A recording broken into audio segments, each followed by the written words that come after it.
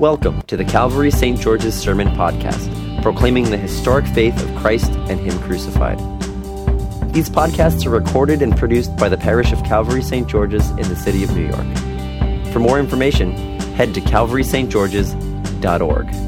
This week we wrapped up with some of us had a little group, and we were reading Fleming Rutledge's Old Testament sermons. And we've been doing this for 4 weeks, and over the course of these 4 weeks, I realized that I preach on the First Testament, the Hebrew Scriptures, the Old Testament, almost never. And that is a true tragedy.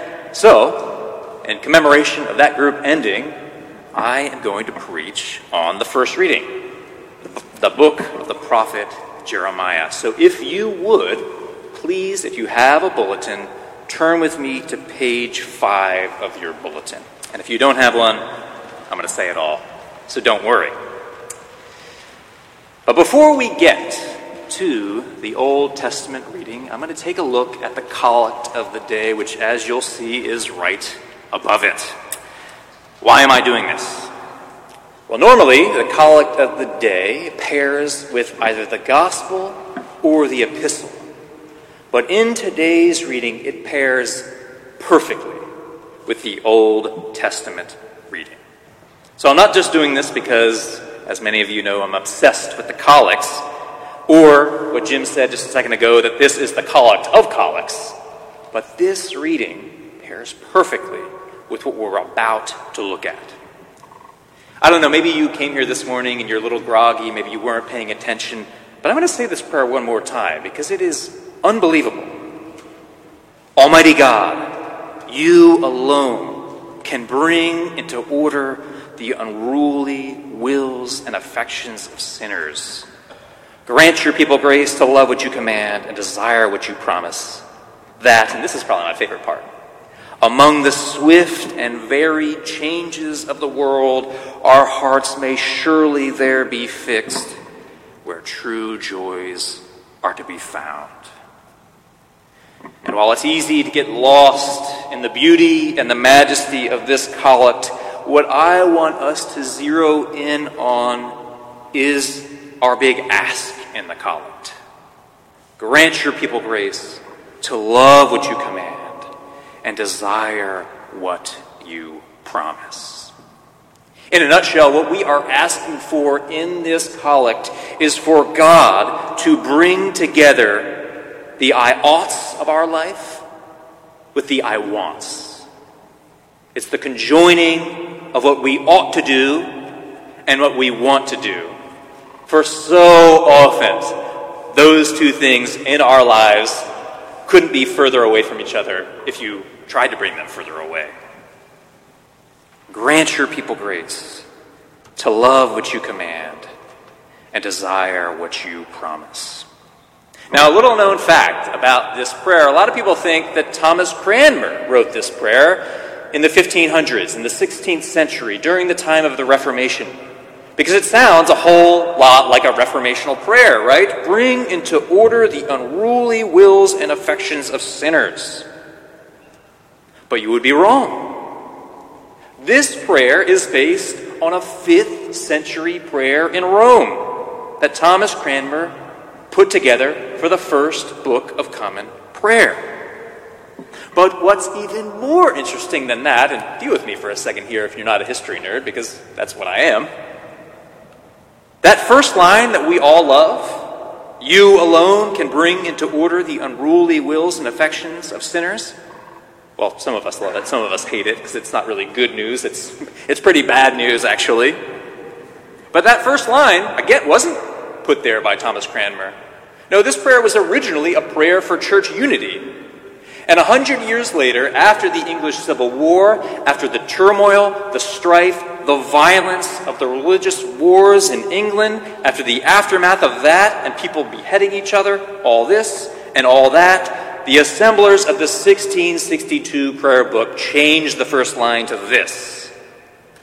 Essentially what they were saying is, for 100 years, our wills have been unruly, and our affections have not been toward God or towards one another. So they transformed this prayer that was originally a prayer for the unity of the church, into this desperate plea for God to make a way where there seemed to be no way. We could not get along. We could not get along to such a point that we were willing to kill each other for decades. Lord, only you can rectify what has gone wrong. I think this collect is particularly relevant for us today, probably for every time, but for us today. While we may not be in the midst of a civil war, sometimes it feels like we are. Take a look at your Twitter feed or wherever you get your news, particularly social media. There is acrimony on every front. We see racism that refuses to be eradicated despite our best efforts. And on the other side, we see hate that masquerades itself as activism. We need this prayer. Bring our unruly wills and affections into order. Bring together the I ought and the I want. Now, maybe you're here this morning and you're a little bit offended by this prayer. Because, maybe 10 years ago I probably would have been. I probably wouldn't have thought of my rule as being or my will as being unruly. I probably would have thought, just like going to the gym, you do enough bicep curls day after day after day, and you'll get jacked. If I take small acts towards being brave, well, they'll accumulate, and one day I'll be super brave or be naturally brave. What I think we've seen this year, for the past 4 years, and maybe for all of time, is that hasn't worked. That has not been enough to make us love what he commands, to make us desire what he promises. But I'm here today to say to you that maybe we shouldn't be so offended by this.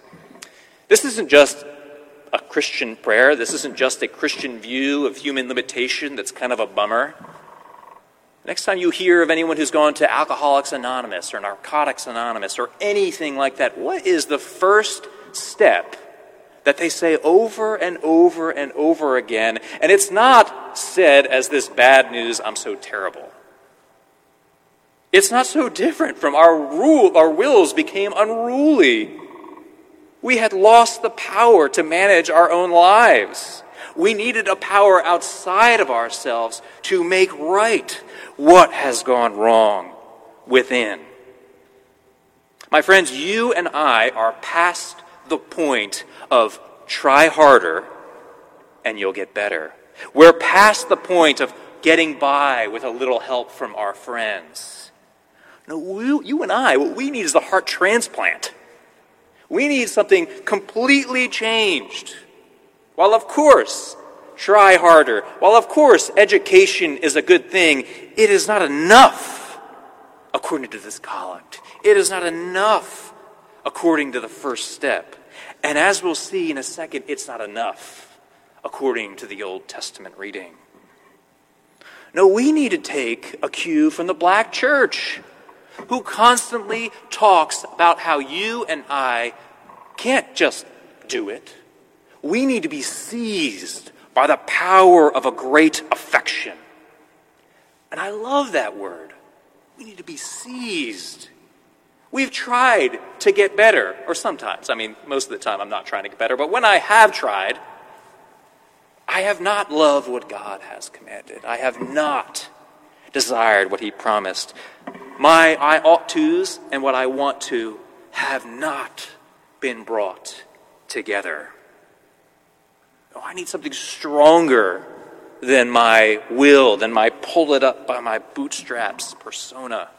As much as I love that, because I am an all-American boy, and that's what we're supposed to be able to do. So look with me now at Jeremiah 31. The days are coming, says the Lord, when I will make a new covenant with the house of Israel. It will not be like the covenant that I made with their ancestors, a covenant that they broke. But this is the covenant I will make. I will put my law within them, and I will write it on their hearts. I will put my law within them, and I will write it on their hearts. Sounds a whole lot like grant your people grace to love what you command and desire what you promise. Sounds a whole lot like conjoining the I ought to with the I want to.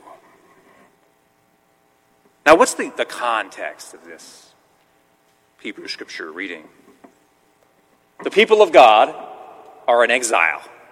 The people of God long to return to the land that was promised them. The people of God long for a restoration of the relationship that they had with God. The people of God, and we're not supposed to think, the people of God back then, but you and me here today as well, have committed a great sin over and over and over again. Our hearts became unruly. We created idols left and right. We oppressed our own people over and over again. This is the people of God in exile, crying out, "Deliver us." This should remind us a whole lot like the need for God to deliver the people of God in the Exodus. That was not about trying harder. That was not about getting by with a little help from my friends. That was about deliverance from the outside. And that's what this reading and this collect are all about. In this passage, this is a part of a 3-chapter segment in the prophecy to Jeremiah. It's called the Book of Consolation. And after 30 chapters of essentially the people of God being on trial and been found wanting, how are things made right? They aren't told to try harder. They aren't told, with you and your friends, you'll help yourselves out. No, they are said, read this. Who makes the way? God makes the way. I will write my law on their heart. I will make a new covenant with Israel. They broke this. They broke this time and time again. And yet, our Lord does not quit on them, which just means that our Lord does not quit on us. Once again, grant your people grace to love what you command and desire what you promise. I will put my law within them, and I will write it on their hearts. I don't know if you were paying attention during the chanting of the Decalogue, but those 10 commandments or those 10 words are the words that will be written upon our hearts. When we read them closely, we all know that we have fallen short of these. That's why we say the confession every single week. We don't take a break from saying the prayer of confession. And if you do morning prayer, you say the confession every single day. So what's interesting in all of this is, of course, the prophecy to Jeremiah find its fulfillment in Christ our Lord, who obeys the law perfectly and does so on our behalf and in our stead. But what we see in the prophecy to Jeremiah, what we see in the collect of the day, is also a future hope for you and me. For the I ought to and I want to in my life has not been brought together yet. I have moments of inbreaking for that. I find myself on occasion doing something and it's like, wow, I'm being actually pretty unselfish today. I don't know where that came from. But this really is still, in Christ, a future promise for us. This is where God will seize us. He will seize us with this power. He will make a way where there appears to be no way. And all that acrimony that we see everywhere today will be undone. Once again, we're not going to get through this by trying a little harder. We need a heart transplant. And that is our prayer today. For you and I, we believe in the living God, the God who is still active, the God continues to make right what has gone wrong, the God who always makes a way where there is no way. This is hope for you, this is hope for me, and this is hope for our world. That God is on the move, that despite everything, He's not finished with us yet. And until that day comes, this is our prayer. Grant us grace to love what you command and desire what you promise. And we pray that until the promise is fulfilled. In the name of the Father, the Son, and the Holy Spirit. Amen. Thank you for listening to our sermon podcast, produced and recorded at the parish of Calvary St. George's in the city of New York. If you feel led to support the continuing ministry of the parish, you can make an online donation at calvarystgeorges.org/giving. Thank you.